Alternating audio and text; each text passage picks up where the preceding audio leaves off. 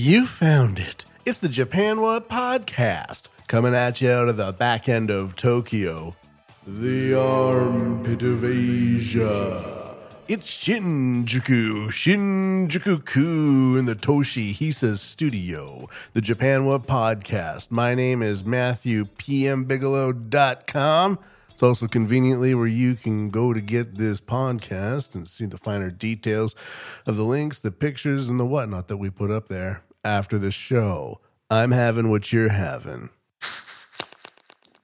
I don't know what that is, but it's what you're having. It's delicious. You have very good taste, Mr. Listener, Mrs. Listener. Fantastic taste. It's Kafun show season here. I'm going to talk like a gaijin. It's what they say in Japan is Kafun show, which is just the cedar pollen allergy season.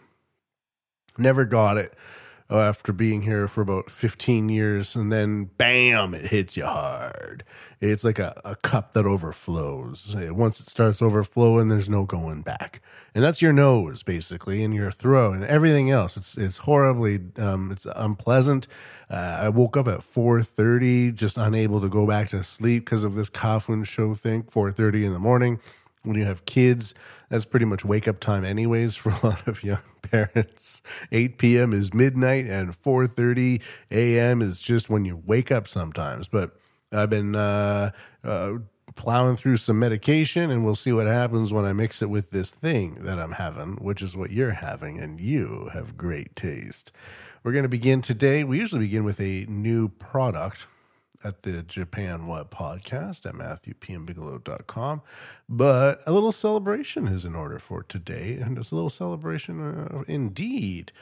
Despite Japan's failing space systems, they recently had to blow up a rocket that they tried to launch from their own space launch station in the southern Japan there.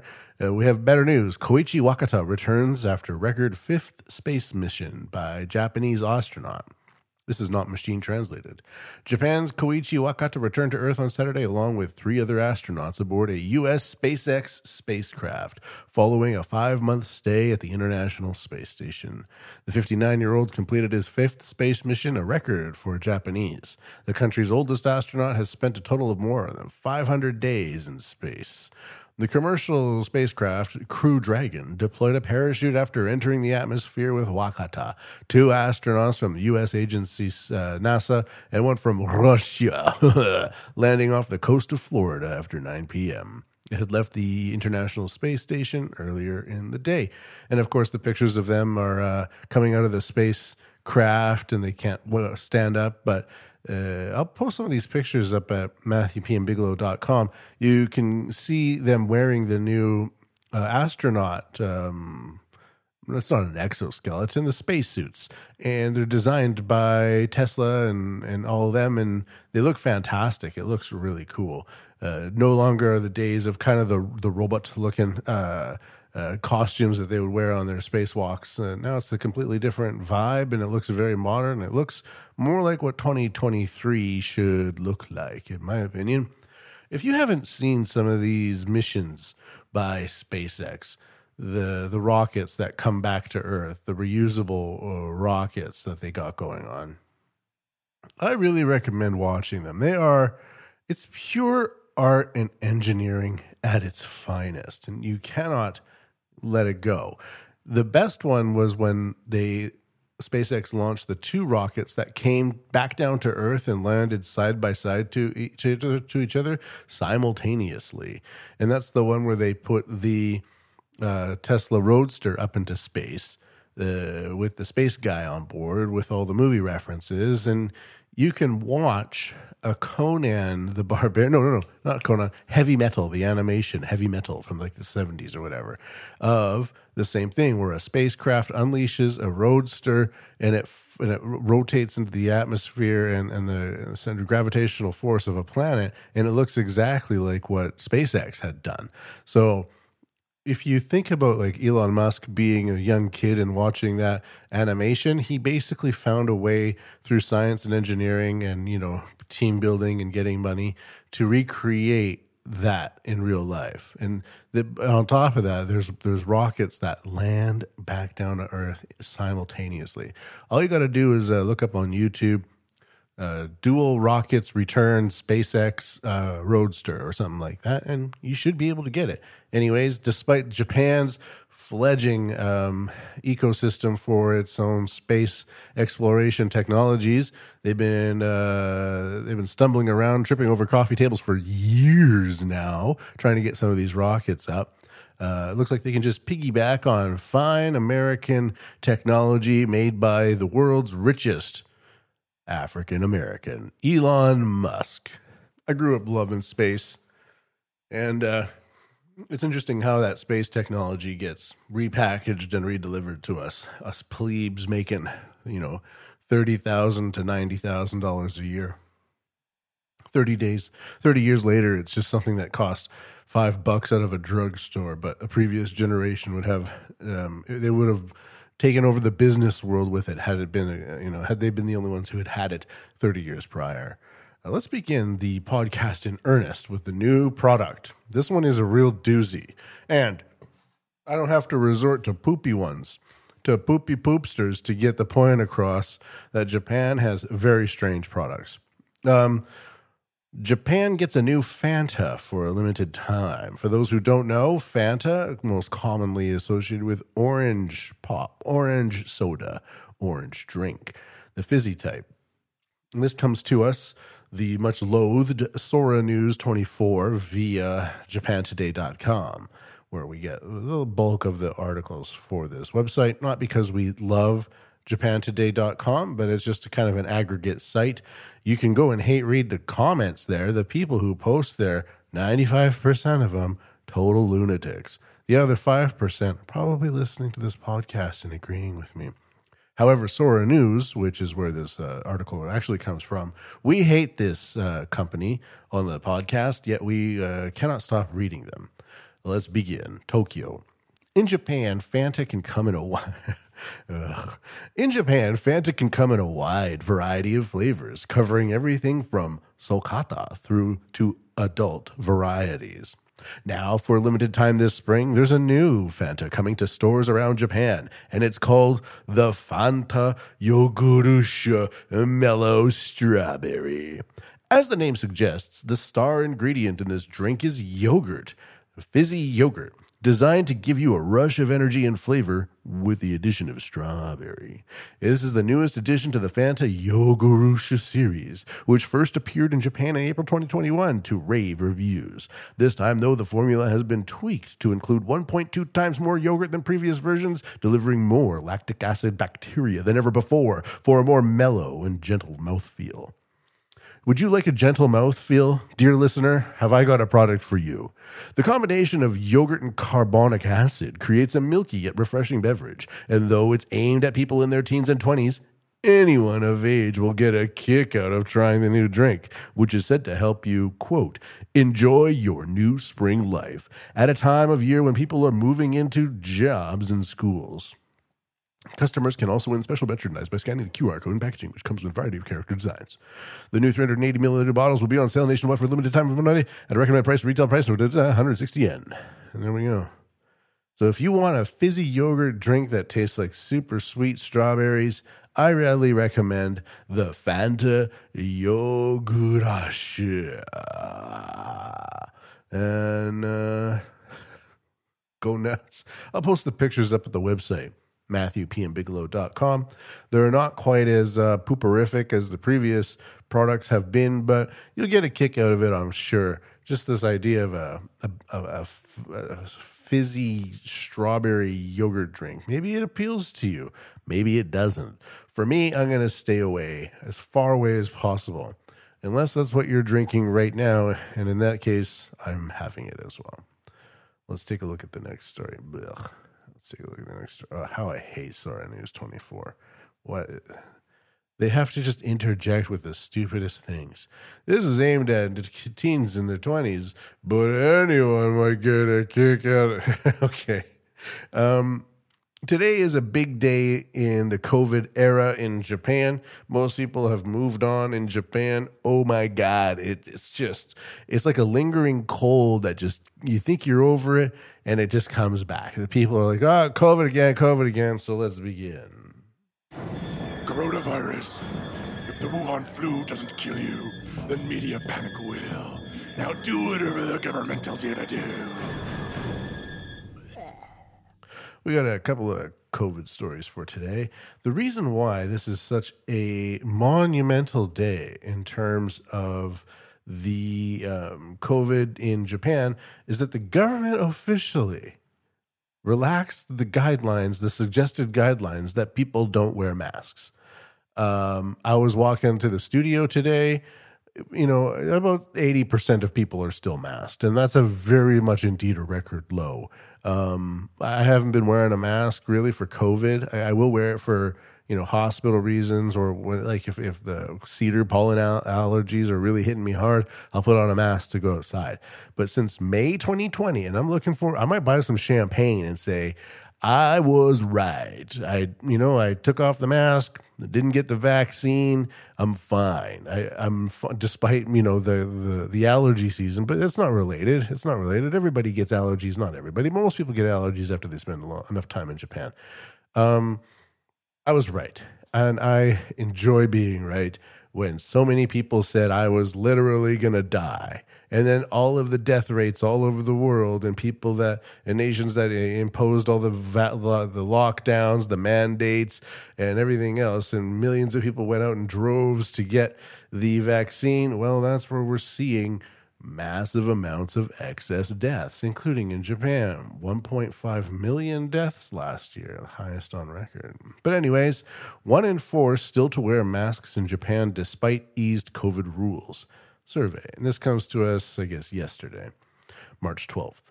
We're recording this on March 13th. 1 in 4 people in Japan have said in a survey they will continue to wear face masks in all social settings, even after COVID-19 guidelines on face coverings are eased on Monday, citing reasons such as infection prevention and habituation. That's the main point. Habituation, which is a little bit of a habituation. The move to leave I gotta stop doing that. It's cringy. The move to leave decisions around mask wearing to individuals is the latest effort by the Japanese government to normalize social and economic activities that have been under public health restrictions for the past 3 years. But the survey indicates that a drastic change in face covering customs may not occur at any time soon. Since the novel coronavirus pandemic accelerated in early 2020, mask wearing has not been a legal requirement in Japan, but doing so has become a common practice among the Japanese public. At present, the government recommends wearing masks indoors, while not suggesting doing so outdoors. So they just ease back a little bit, right in time for peak Kafun show season. Hey, we're at peak Kafun show season, Kafun show, where the allergies are hitting the country at the hardest point possible. Now's the time to take off the masks.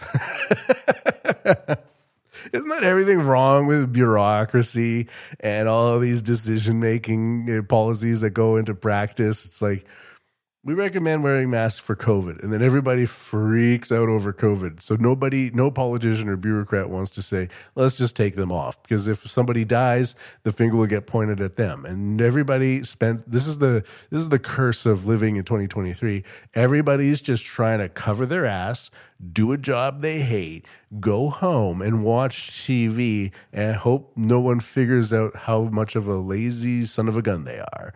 They're at work all day, but do they do work? Do they do work? I'm not exactly sure. The train drivers do work, sure. The people in the shops do work, I'm sure.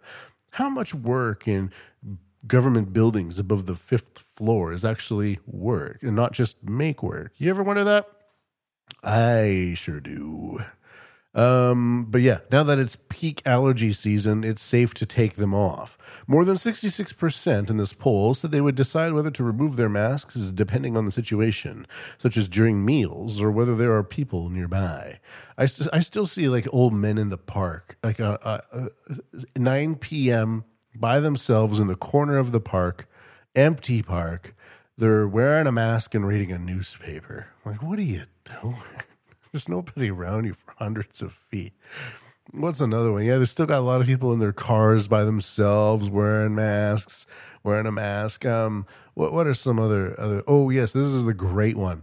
Some person has a mask and it's on their chin, not over their mouth and nose. And as they walk past me, they pull the mask off their chin and they let it snap over their nose and kind of glance my way as they walk past.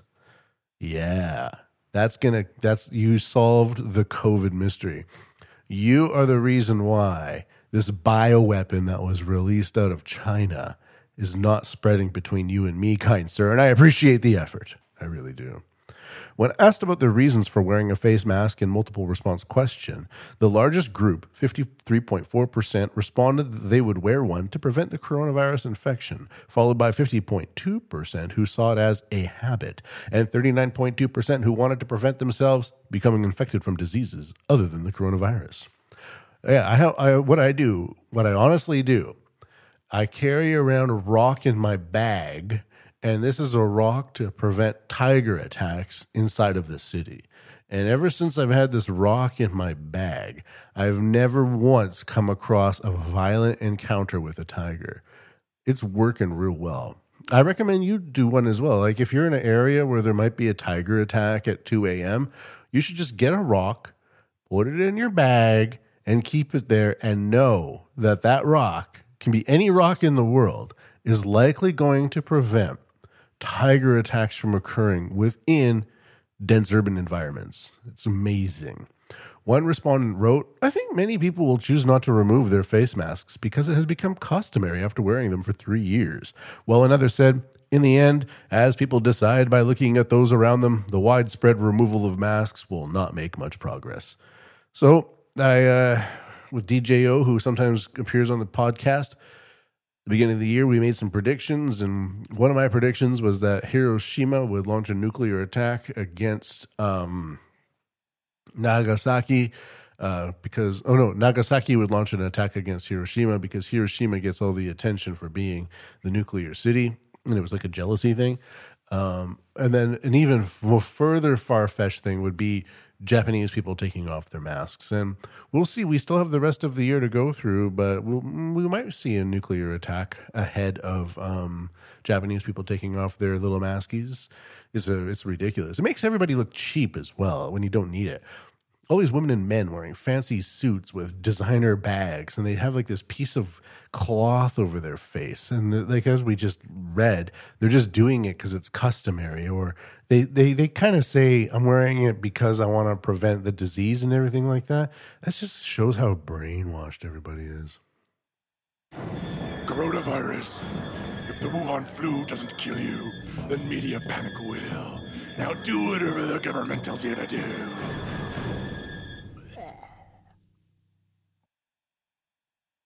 One more coronavirus news. 2 lions die of COVID-19 at Japanese zoo.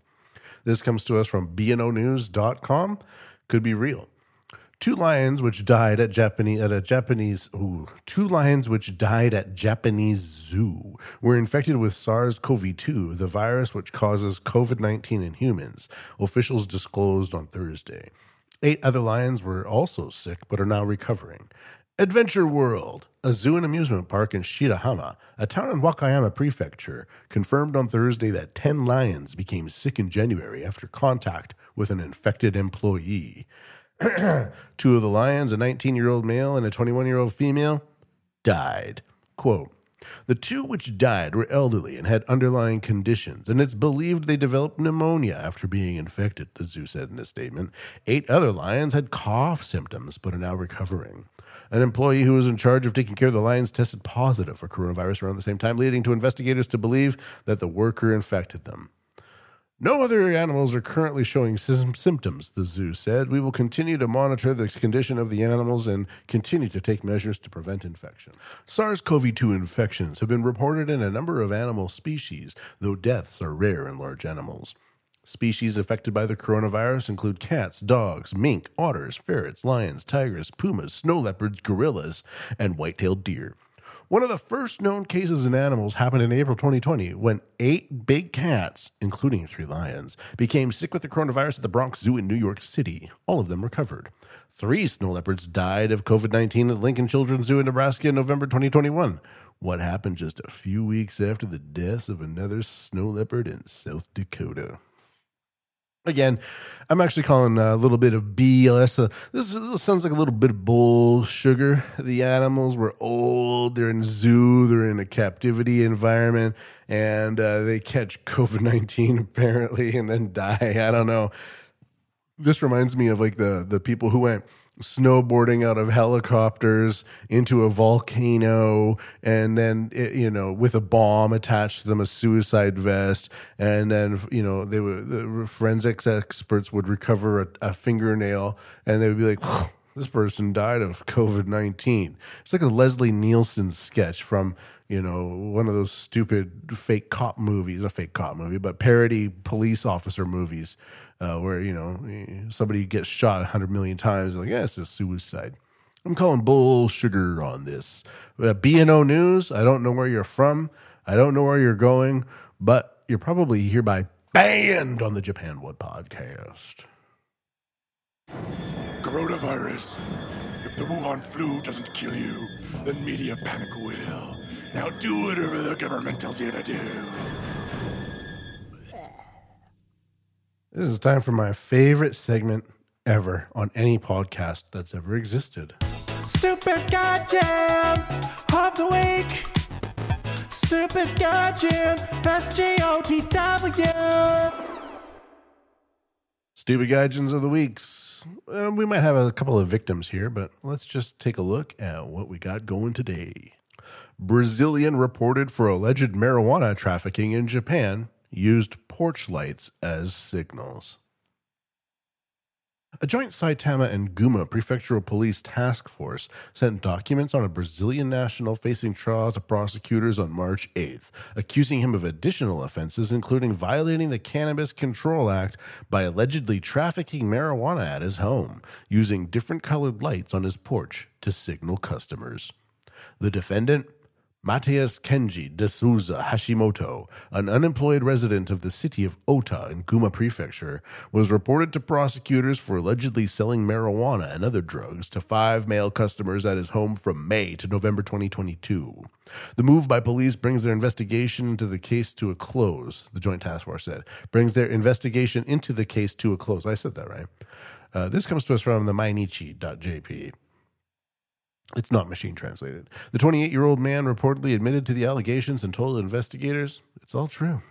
According to police, the light on his front porch was lit blue when he was available for trafficking and red when he wasn't, because that's not suspicious. Saitama Prefectural Police, especially once new word gets out, hey, this guy, just blue and green, blue and green, blue and red, blue and red. The police are like, is it red? Yeah. Is it green? Let's go. Or blue. Saitama in Japan, blue and green lights are often the same. Like we say go green, go on green, stop on red, and hit the pedal to the metal on yellow or whatever. But just for those who don't know, in Japan they say ao shingo, meaning it's a blue, but it's green. But aoyama is a blue mountain, and it means green mountain. There's all these cross correlations between blue and green in Japanese imagery. And then I guess if you look at scales of colors, how you can go from like pink to red to all these different ones. You add green and purple and whatever, and you get all these different colors. The light spectrum on the Japanese traffic lights, it's just rumor has it, says that the green on the Japanese light is made to be as blue as humanly possible while still remaining green. That's how seriously they take it. Anyways, that's what I'm getting it mixed up. According to police, the light on his front porch was lit blue when he was available for trafficking and red when it wasn't. Saitama Prefectural Police Drugs and Firearm Division said he contacted customers in advance via social media. Always good to leave a digital paper trail on narc companies and then handed over drugs at his doorstep. It is believed that he made tens of millions of yen in sales at a conservative estimate through trafficking, which he used to purchase brand name goods and cars. Yes, flash all of the illegal purchasing, you know. Yes, I'm unemployed. I have these strange lights on my house. People are coming and going all the time. And look, a Lamborghini. Approximately 87 grams of stimulants with a street value of 5 million yen, about $37,000, was also found at his home. And the Joint Task Force is investigating how he obtained the drugs, police said. Japanese original by Hayato Narisawa, the Saitama Bureau of the Mainichi. Thank you, Mr. Narisawa.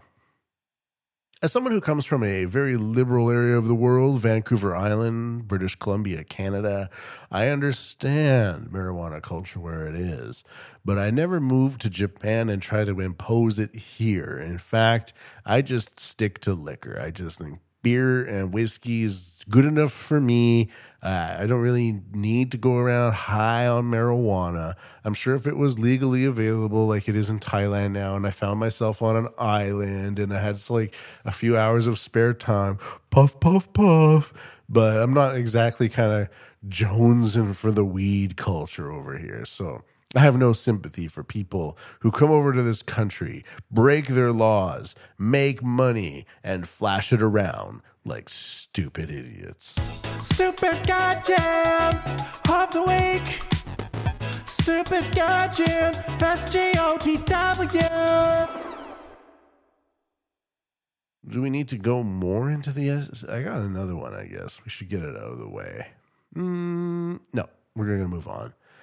This is interesting. We're going to move into some business. The other two stories are just like, whatever. Fender to open first ever flagship store in Tokyo's Harajuku area this summer. Ooh, Sora News 24. There's certainly a lot to see and do in Tokyo, and among all of its culture and cuisine are its mainly flagship stores. These large and stylish shopping facilities that serve as the focal point for a brand in any city or country could be considered landmarks in themselves. I have no idea what that just said. After joining their ranks is the legendary guitar maker Fender, which is setting up its first ever flagship store in Japan this summer. Although from time to time the company has set up stores around the world in the past, none will be quite like this one. For starters, as a flagship store, it looks like it's going to be huge. Fender will actually be moving into the Ice Cubes building, once occupied by H&M in the ultra-stylish Harajuku area of Tokyo. I was just there yesterday. Pretty interesting. This store is planned to occupy the basement and first 3 floors of a total of just over 1,000 square meters of floor space, offering an unprecedented array of Fender instruments, equipment, accessories, and other merchandise. All right, I'm going to stop it there. I bring this up because I play Fender. I have a Fender Telecaster, and I used to play Fender Laguna acoustic guitar. My dad had for me when I was, learning the ins and outs of songwriting back when I was doing that. Still am in a way. And one thing that this type of store could be very useful with would be customer support, because I bought my guitar online. I was looking at all these shops, and I would go into shops and there'd be boxes everywhere and everyone's too busy and you don't really know what to do. And I would go online and be like, well, this one's like, it's $200 cheaper for the same guitar, and I can choose that it arrives at my door and da-da-da-da-da. So I actually ordered mine off of Amazon, which is not the best, I admit, but the seller on the Amazon store was a Japanese music company. So I was giving money to them, and I bought a really nice made in Japan butterscotch hybrid 2 Telecaster. Really, really, really like it. I'm going to be playing a song up here in just a minute. I just decided that I recorded earlier, late last year, doing the drums when Abe got shot. But it's like a vintage style guitar with modern equipment inside of it. And I couldn't figure out how to change the strings at first, because they had these types of vintage style locking mechanisms on the guitar head. And I would try to understand how it worked, and I just didn't understand. But if I could go to this Fender store and just say, to customer support, how does this work? And they could give a demo and I could go home and find it, because, you know, you look on YouTube and it's full of bad advice. Let's be honest. It takes at least an hour to find what you're looking for on YouTube, and then you find it. The audio's crap quality. The person has a bad camera angle. They don't even want to be there. They're like, I'm here to teach you about the guitar, and then an ad comes up, and then you kind of want to go back to the beginning, but the beginning has like a too long of an intro for a demo video about how to change guitar strings. Like, Fender YouTube channel. It's like, oh, sorry, you know, it's horrible. So I think that hopefully, if the people at Fender are listening to this, you could compete against the horrible YouTube videos out there that are giving your guitars a bad name, and provide in-store customer service for this type of questionnaires by your purchasers, and that would be awesome. All right, so the track that I'm going to play here is from me. I did everything. I mic'd up the drums. I did all the recording.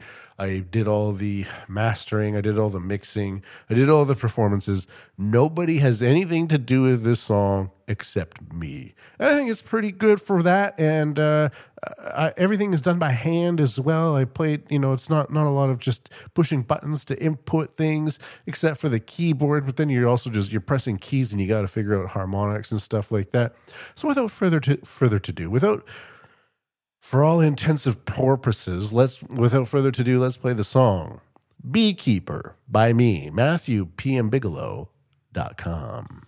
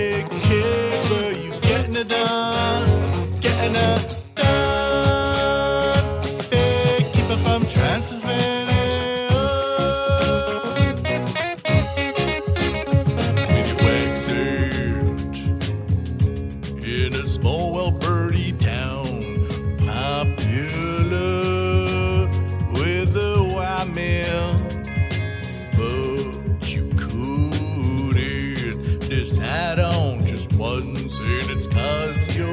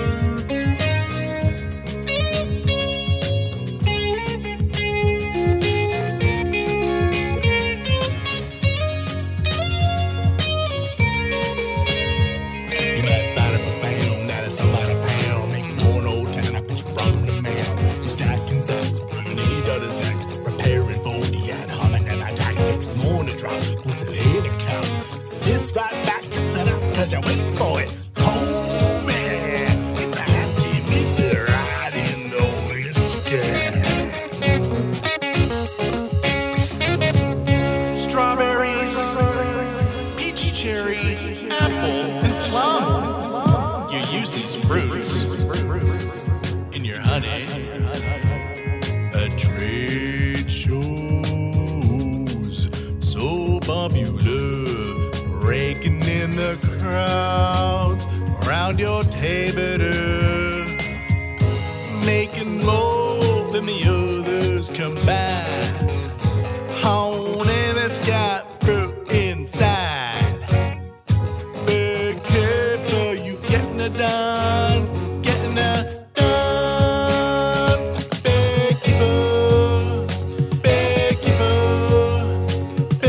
careful from Transylvania.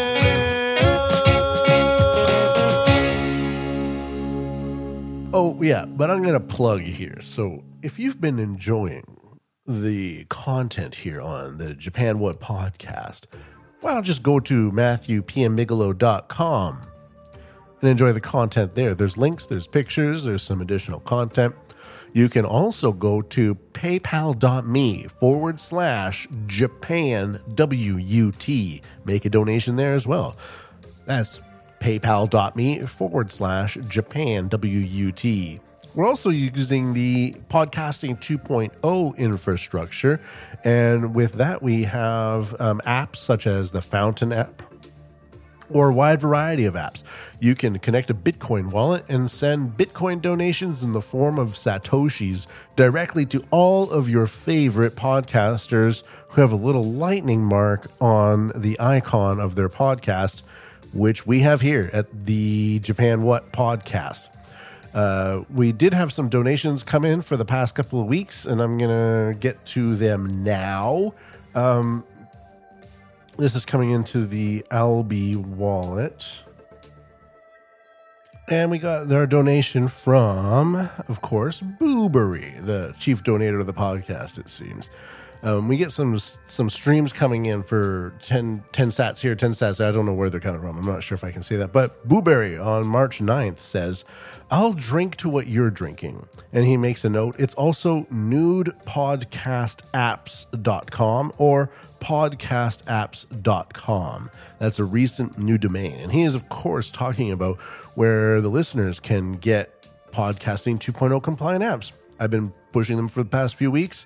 I really recommend them because you can get a better UI. You can support your favorite podcasters, and you can bypass a lot of the advertising schemes that go on with free apps. But so go there. I'm using Fountain app and another one that I can't remember right now. So just go there and find one you like, and that's it. All right. So MatthewPMBigelow.com, Japan What? Donations via PayPal can be paypal.me/JapanWUT, or just go to the website, MatthewPMBigelow.com, and get what you need there. All right, we're going to finish up here with the finale of the show, and what a finale it is. As my head is reeling from allergy medications and stuff like that. Let's do bugs. I'm gonna eat all the bugs. Okay, you're just gonna eat them one at a time, though, okay? Okay. I got one. I'm gonna go catch that one. No, finish the one that you have in your mouth first. Weird. I got that from TikTok, by the way. This is a feature, and I'm not going to read the whole thing, but it's called Hopping Mad. Japan's edible bug industry takes giant leap forward. When I started looking at bugs in Japan, I didn't think that the Japanese people or forces, whatever they want to be called, would be pushing this type of agenda in Japan, but they are, and it's not exactly in the mainstream, but it's being pushed in. You open up a newspaper or you look on online newspapers, there's like hey bugs. There's always somebody like whispering at the end of the day, eat the bugs. I noticed the insane communist language being used. Okay, so they're hopping mad, so it's a joke, right? Ha ha ha, they're bugs. Ha ha. The world is ending. We have to eat bugs. Ha ha. Let's make jokes. And then let's say it takes a giant leap forward. That communist thing by Mao that killed 60 million people or whatever it was. Japan's edible, so this comes to us from Kyoto News, the English site, not machine translated. Japan's edible insect industry is shooting for the mainstream. Major firms have begun noticing the appeal of nutritious and sustainable bug-based food, while some chefs are devising new culinary experiences for adventure-seeking diners. Ugh. One business making big strides is Tokyo-based startup Takeo Inc., which offers a variety of dried and packaged bugs ranging from crickets to scorpions, and last year entered into a capital tie-up with frozen food giant Nichirei Corp. This is big money.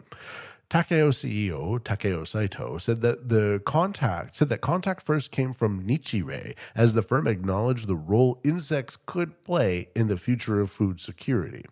I want to interject and say this. This is like people are pushing this market trend from the fringes, and then these company CEOs are looking at the fringes to see the possible next big thing. And since this type of news, eating bugs, insectivorism, is being pushed by the so-called fringe, which is backed up by, global corporations of all shapes and sizes, and then fed into startups to, make these stupid things come true. Then these giant corporations go, oh, they have a product and it's a fringe thing and it could be big in the future. Let's invest in it. But is it like, are they all tied up at the end of the day? It sounds like a giant scam, doesn't it?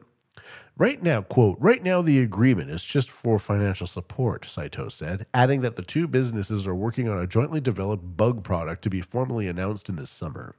Saito said he eats bugs because he enjoys simple and fresh food. How often does he eat bugs, though? Something he grew up with in his hometown in Kesennuma, a fishing village in Miyagi Prefecture, northeastern Japan. I don't think so. I was in Kesennuma before the massive earthquake, tsunami hit. And you know what they were eating there? Sakura donuts, coffee, shark fin soup, like nothing. There was no bugs being eaten there. They always try to tie it into like local culture. Oh yeah, with the local culture, we always eat the bugs. And then you go there and you experience the local culture, and they're like, the crazy people are eating the bugs. We like chicken. You want a chicken steak? We can get you a chicken steak. I'm not cooking up crickets for a guest. In addition to buying online, the curious can sample Takeo's products along with some hot tea at their specialty cafe, Takenoko. Located in the capital's Taito ward, the cafe also includes some freshly made dishes. One item that has become a big hit, bullshit, since its debut last October is the silkworm cocoon sashimi. The dish, almost entirely composed of a protein called sericin, has a mild taste and texture that is moist but crunchy. Much like seafood sashimi, it is served with soy sauce and ginger. Oh, yeah. Let's get some silkworm cocoons for that moist and crunchy texture that we always crave for when we're like done working at the end of the day. I don't know about you, but that chicken steak over there or that maguro over there can go fuck itself. I need some silkworm cocoons and I need them now, said nobody ever. But it's being promoted. It's being promoted big time. I'm not eating the bugs, and I'm saying if you try to feed me the bugs, I'll just go somewhere else and get a chicken steak. And I'm not even a big chicken guy. I'll just say, no, I'm going to get the thing that you say is the worst thing ever, chicken. And I'll say, in addition to that, I'll get some beef. How about that? And it's like, okay. And then I'm just like eating stuff. And it's like, that's the big thing. I'm eating stuff and now you're not making me eat bugs and I'm eating a chicken now. It's kind of dumb, isn't it? Kind of stupid. The next one, bugs for fish. This one could make sense. I'm not exactly sure. Marubeni hopes Japan will snap up bug-based fish feed. Don't just fish. Anyways. Fish just eat bugs, right? Are insects the answer to the Japanese fish farming industry's worried about soaring food costs? This is what happens. The food costs go up, and then suddenly you're eating bugs. It sounds like poverty, doesn't it? It's like in Russia, in the war, in the winter time. People would die in the streets at night, and in the mornings, their hands would be gone, and then you would have soup. The Japanese company has signed a basic agreement with Yinsect, a French startup that operates insect farms raising nutrient-rich mealworm larvae to develop feed suited to fish commonly farmed in Japan like sea bream and yellowtail. Maudabeni will conduct a feasibility study and work with Insect on processing improvements, such as extracting excess oil. It will also consider setting up a feed production facility in Japan using the startup's technology. Fish feed, which is usually soybean meal or fish meal made from wild species like sardines, accounts for 70 to 80% of costs in the aquaculture industry. Oh, so we're going to replace soybean. Well, soybean meal is probably not best for them either, right? But sardines... account for 70 to 80% of costs. Rising ingredients costs in the week yen have driven up prices for both types of feed in Japan, with fish meal jumping 32% last year on the previous year, and exacerbating the problem. Climate change and a growing population driving up demand for sardines for human consumption are expected to further cut into supplies. You know what's interesting? I've looked into the sardine overfishing problem, and a lot of it has to do with Taiwanese and Chinese shipping fleets furthering their operations in international waters and snagging up a lot of the sardines before the Japanese fishing fleets can get to them. So it's not exactly a climate change thing, although everything is, you know. You have like 3 kids and then your costs go up. They're like, well, that's climate change. It's like, no, I just had more kids. Yeah, kids are climate change, and that's why there's more climate change, because you had more kids. So that's why. You're like, okay, well, you're crazy people. I'm not sure if this makes sense. It could. I'm not exactly, if you need feed, it's the soybean, no, is that the best thing to feed to fish? I heard that if they eat too many soybeans, they grow tits. I'm gonna eat all the bugs. Okay, you're just gonna eat them one at a time, though, okay? Okay. I got one. I'm gonna go catch that one. No, finish the one that you have in your mouth first. All right. Thinking about war, I wanted to get to this before I can never get to it again, because I did some research and preparation for this, and it's just going to take me a minute to get to, but let's just do it. So now that this war in Ukraine is shifting to the war, in preparation for China, social media is considered a platform to insert narratives or drive narratives or change Overton windows, as we all know. COVID was a good example of that. If you mentioned that there was a lab leak theory 3 years ago, you were racist. Now that's just what it is. If you were hesitant against getting a vaccine, you were going to die, and you were going to kill somebody's grandma. That's just how it was, even though it's all ridiculous. And now that we have this shift towards Taiwan, and the idea is that the war for Taiwan will kick off in 2026, 2027, when Xi Jinping's maybe 4th term is up. Xi Jinping is the leader of China, and he was just sworn in as do they swear them in over there? I don't know. As for his unprecedented 3rd term in office, a move which has not been seen since Mao. There was no abstainees or opposition votes to him getting a 3rd term. All like 2,970 appointees who decide who should be the next party president, they all agreed Xi Jinping. He might need a war in 2026, 2027 to make it a 4th term and to unify China with Taiwan, because they're the same thing according to them. I'm not exactly sure, but this gets me involved because I'm living in Japan, and with Japan's alliance compacts with America and then South Korea as a proxy between the two, we get into a whole barrel of monkeys now, don't we? And so I've been trying to figure out why certain people are appearing in my Twitter feed more than before. And they appear and then they go out.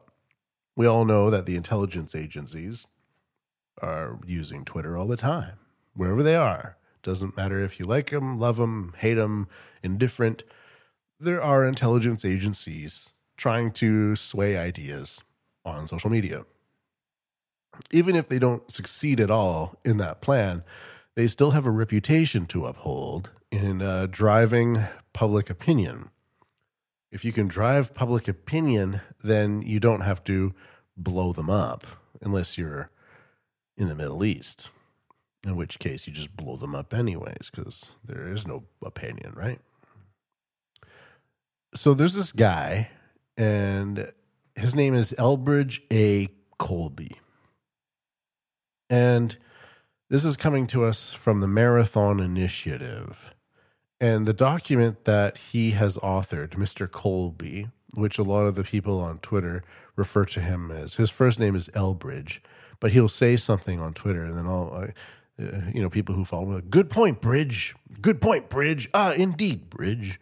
And he was even tweeted by retired Brigadier General Robert Spalding, who was a attaché for the U.S. military in Beijing, who has written books about unrestricted warfare on Chinese. And his leaked document I had used at a telecommunications company, and it was talking about the threats from Huawei.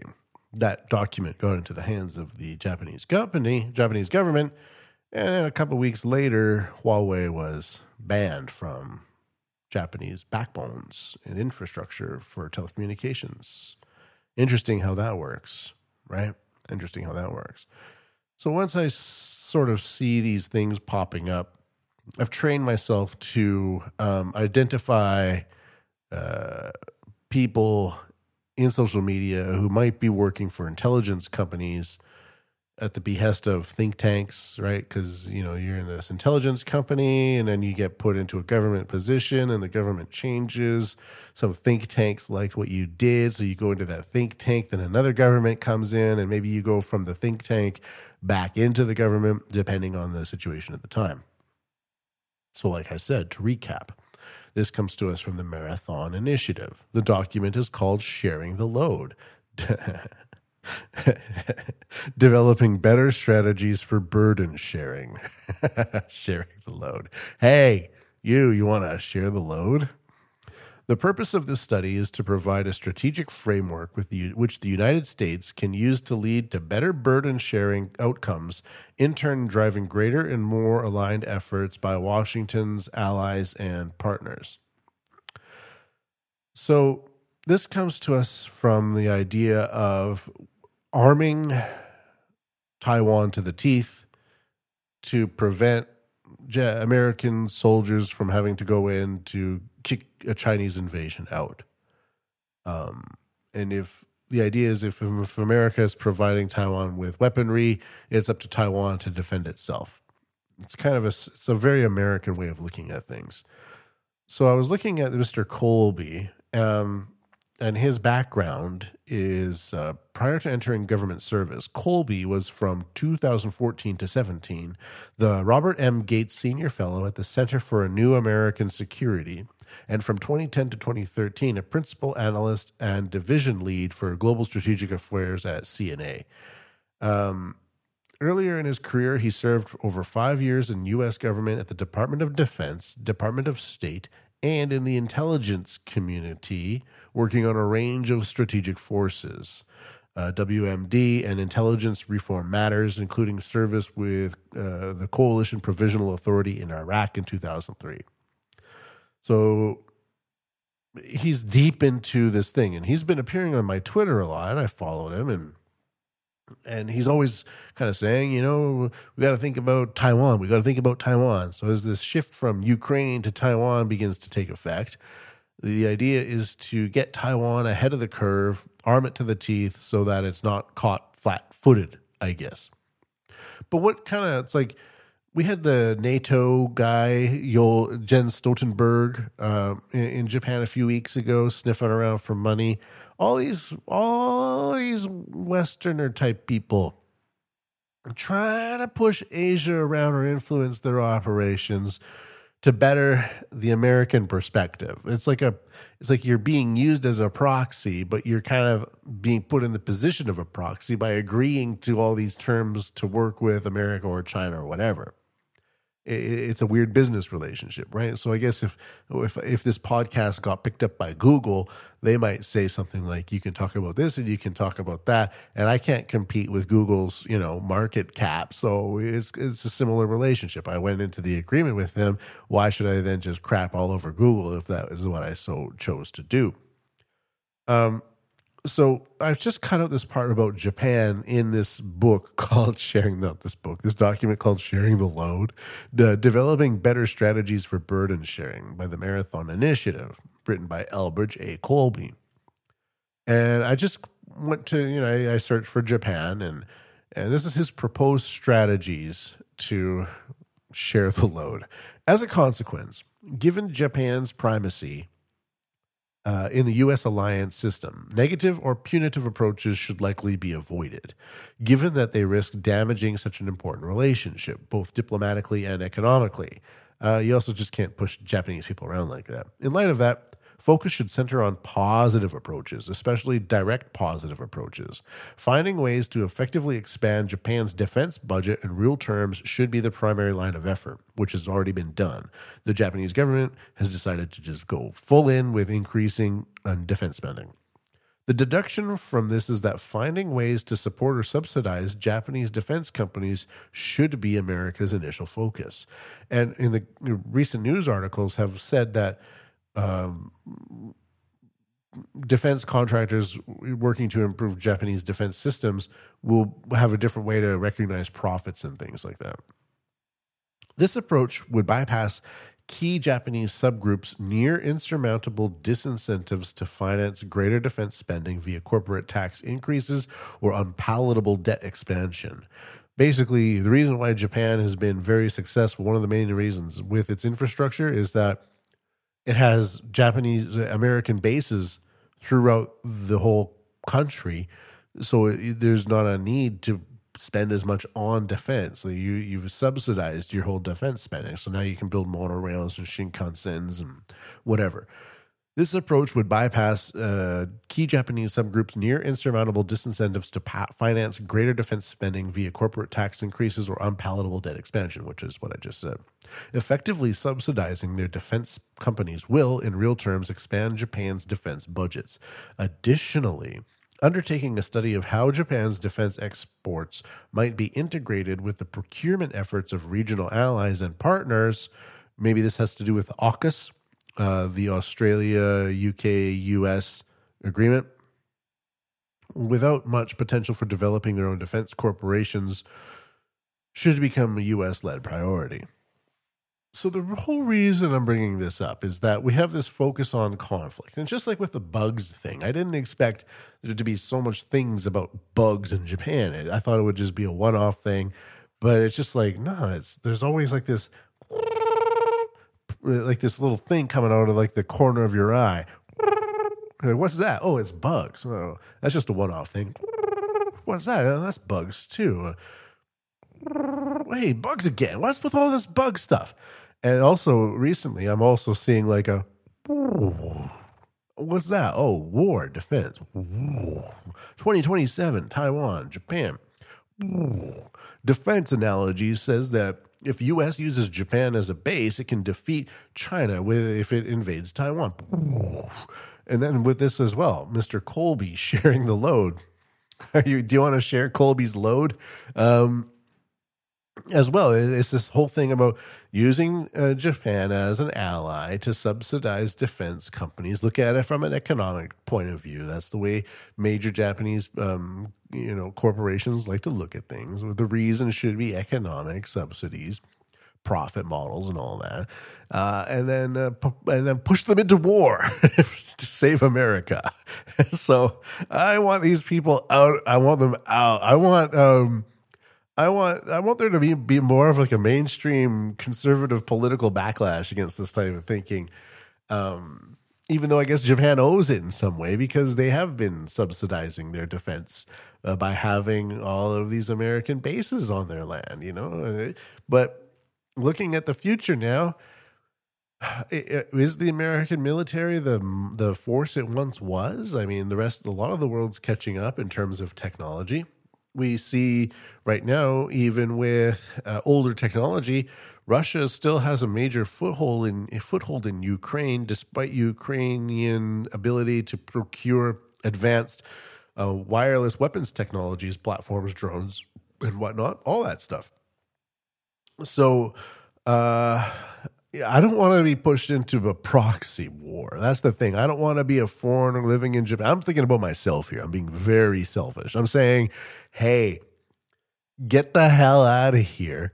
But I can't say that when I think about it, like from the logical point of view. Japan does have these bases on it. And if they don't increase their spending, does that mean they're less of an ally in terms of defense? I don't know. I don't like it though. But it's definitely just another example of people in the information sphere pushing open or pushing over an Overton window and saying, these are now acceptable. This is now acceptable. And once people say, it might be acceptable, then you just wrench that open wider and wider and wider until everybody can comfortably just move through and march to war to defend America. America, fuck yeah. Let's just begin with let's do a nice little weird corner. Weird corner. I used to be big into the whole UFO thing. I don't know about you, but I even looked into like the CIA, what they knew. I never really find much going into this type of thing, but this is called the National Feature for UFO Sightings, putting rural Japan on community on intergalactic map. UFO sightings put rural Japan community on intergalactic map. A tiny rural community in northeastern Japan, this is coming to us from JapanToday.com, known for numerous UFO sightings, is promoting itself as a home to aliens in a bid to revitalize its local economy and put itself on the intergalactic map. By displaying its many pieces of UFO paraphernalia and holding events that appeal to enthusiasts, Inomachi, once prosperous through silk production and weaving industry, hopes to build a new future by drawing visitors with a passion for the extraterrestrial. I'm going to be putting a picture of a traditional Japanese stone staircase outside with a giant gray alien head next to it. It's fantastic. You got to see it. Recent headlines about airborne objects with unclear origins, including a suspected Chinese spy balloon, have created geopolitical tensions, but a Fukushima municipal government official said their focus is considering possible extraterrestrial life from a more romantic viewpoint. The area, formerly categorized as the town of Ino and integrated into the city of Fukushima in 2008, has a dwindling population of some 5,000 people. I don't like using some for about, I've decided. I like about, around, but some 5,000. I have some milk. I have some 5,000 milk. Sengamori, which the locals speculate is a possible ancient pyramid due to its shape and large rock formations and its surroundings, dominates the scenery. Visitors to Inomachi cannot avoid having close encounters with extraterrestrial life everywhere, including UFO-shaped streetlights, bus stops, flags, and even an alien statue. The, quote, UFO Fureikan Museum opened halfway up the mountain in 1992 to display around 3,000 books, photos, and other resources related to aliens and UFOs, some of them donated by the famous late UFO researcher Kenichi Arai. Around 30,000 people from in and out of the prefecture visit annually. A UFO festival in which participants dressed in alien costumes to take part in the parade and contest was held for the first time last year to mark the museum's 30th anniversary. And it goes on from there. It'll be linked up at the website. Why not? It's usually kitschy and boring. I love UFOs.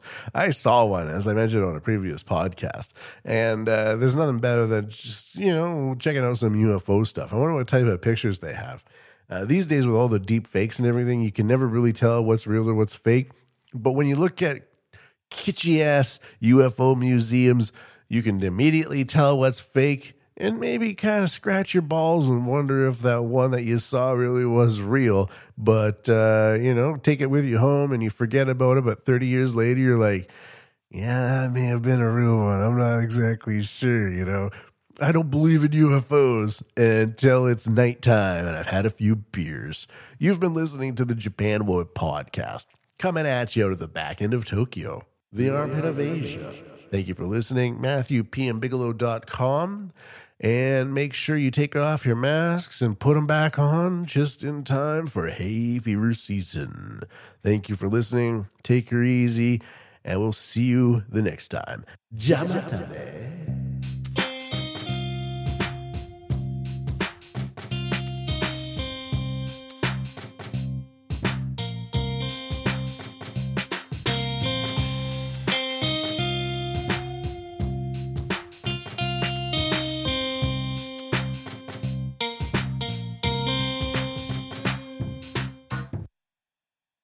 It's a good tuna, but I think I paid too much.